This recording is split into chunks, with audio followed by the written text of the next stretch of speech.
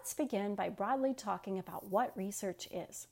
Canada's 3 federal research agencies defines research as an undertaking intended to extend knowledge through a disciplined inquiry or systematic investigation.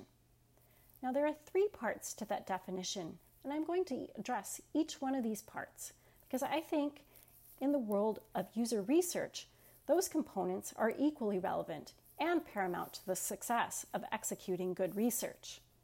So the first part, the extension of knowledge, which is to say, building upon that which you already know. This is important because it implies you need to take an inventory of what you do already know and the things that you don't know or the unknown. So you need to collect up what you believe to be facts, what areas are controversial or still under discussion, what are inherent assumptions, what is not well understood yet, and lastly, what is wide open to discovery.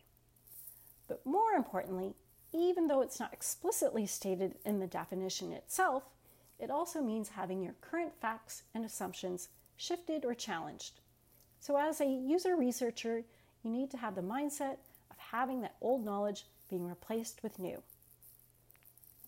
The second part of that definition, the idea of conducting your research in a systematic way, one with discipline.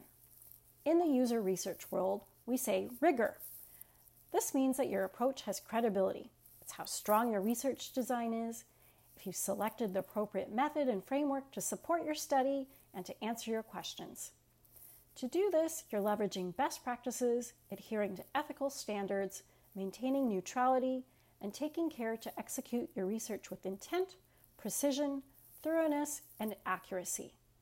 Now, some may argue that qualitative research is incompatible with rigor due to its exploratory nature and inherent subjectivity. There's plenty of literature that refutes this in great detail, and I mention this so that if you plan on focusing on user research in the future, that you can prepare for the questions that might come up around this.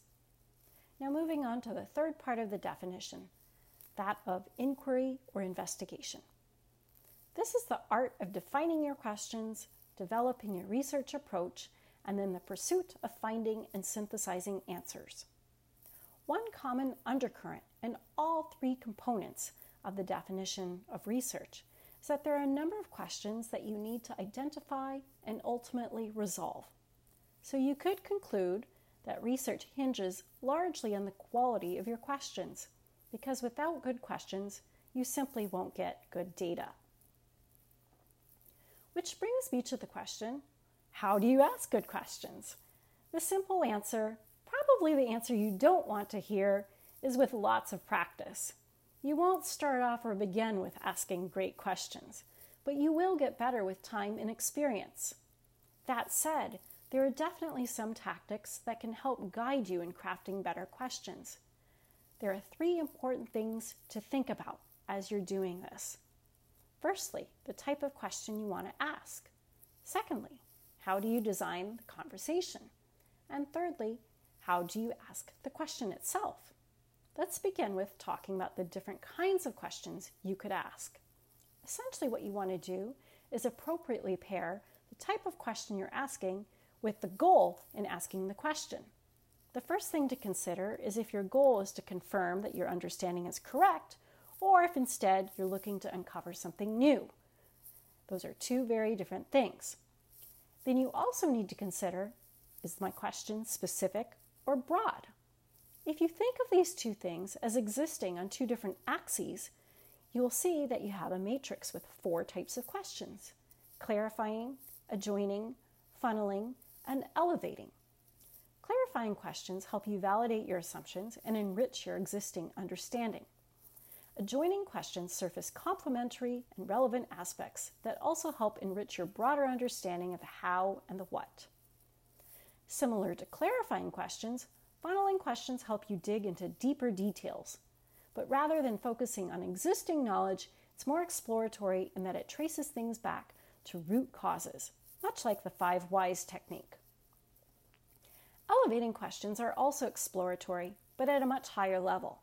It can show you connections between related concepts and issues. These questions can help you reframe and look at the problem in different ways. As you imagine, don't want to just simply jump right into deep questions, especially if you don't have a pre-existing relationship with the person you're talking to. Instead, you should design the conversation. In the user research world, this is called developing a discussion guide. A good conversation, much like a good script or story, should have a nice flow or arc to it. If we continue with that analogy, you'll want to think of that flow as having 3 acts: a beginning, a middle, and an end. The beginning is where you introduce yourself, the purpose of the conversation, where you reassure your participant that you're looking for all kinds of feedback, including negative. You allow them to raise any questions or concerns, you obtain their consent, and most importantly, you'll ask a few more friendly, low-stakes questions to help build rapport. The middle is where you begin to start going deep. You want to start off slow and build up to a crescendo. You'll probably have a series of interwoven, open-ended questions that build off of one another. There should be good transitions between your questions, and you should have different types of questions, some of which are more direct, some of which are more of an invitation to tell stories, and you'll toggle back and forth between them so it doesn't get boring and predictable. Most importantly, you want to give your participant breathing room, which often means allowing a few seconds of silence to fall as they think and reflect to respond to your questions. The end is where you begin to wrap up. You may want to recap and summarize the themes that have come up in your conversation to make sure you've understood everything correctly. You can also use any extra time to get to those less critical questions that you might have tagged and flagged along the way. Now that we've covered different types of questions and the overall structure of asking them, I'm going to talk a bit about how you go about asking good questions. This really comes down to 2 things: phrasing and delivery. For phrasing, you want to keep it simple and direct. You will want to test your questions out beforehand to make sure people understand what you're asking. You also want to be very careful not to ask people to predict their future behavior or to speculate too much. As much as possible, you want to root your questions in actual behaviors. And you'll want to avoid close-ended questions, which is to say, questions that can simply be answered with a yes or no. You also don't want to ask leading or biased questions, which either indirectly hint at what response you're looking for or more directly causes your participant to answer in the way that you want them to. So for example, if I were to ask you, "Do you like my redesign?" it's pretty obvious that I want you to like it. And finally, this might sound overly obvious, but you only want to ask one question at a time. You don't want to bombard your participant with too many questions all at once. For delivery, this is how you go about asking the question.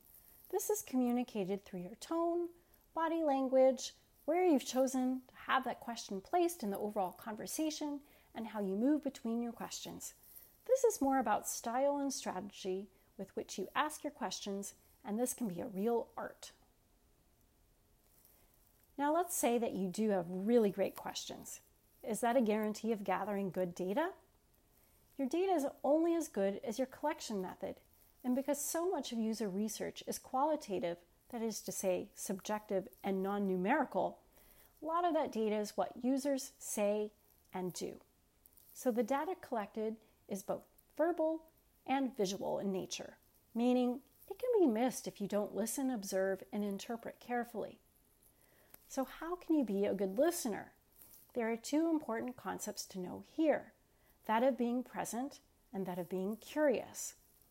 First and most importantly, being present. You have to be focused and alert, otherwise known as active listening. On the do list for active listening, a couple of things. Be present. Make eye contact. Stay neutral yet supportive in your tone. Adopt a novice mindset and ask relevant follow-up questions to indicate that you're interested and that you're understanding what they're saying. Adopt your participants' terminology and language, but not in a fake way. Acknowledge the gift of what they're sharing with you. Take note of their environment and context. These can be important bits of information. Focus on motivations and behaviors. Listen with your eyes and look for facial expressions or body language or intonations that hint at more information that lurks beneath the surface of their words. And paraphrase what you've heard to ensure that you've heard it correctly. Now for the don't list. Don't interrupt. Don't finish their thoughts for them. Don't hijack the conversation with your own stories. Don't ask leading questions. Don't act like an expert. Don't use language that could be perceived as judgmental. Don't stick to the script. If the conversation goes in an unplanned direction, but it's still helpful, embrace it to the best of your abilities and improv. Which brings me to the second concept, being curious. Don't be satisfied with surface answers. You will need to use those improv skills to gently probe and ask follow-up questions. You can always simply ask them to tell you more or to expand on their response. You can also ask for tangible, real examples. Ask them to tell you stories. Ask them to walk you through a process. Ask them to tell you about a recent experience and what they did. Ask about their feelings. Ask them to make connections between the different points that they've brought up in the conversation. Generally speaking, most people enjoy follow-up questions because it indicates that you're listening, you're curious, and that you care.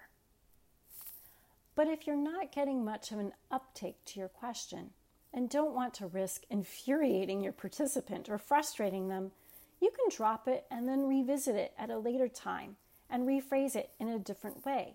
If you feel a bit embarrassed about having to go back and ask it again, it's completely fine to acknowledge that you are doing that and explain that that question is really critical and important to your research.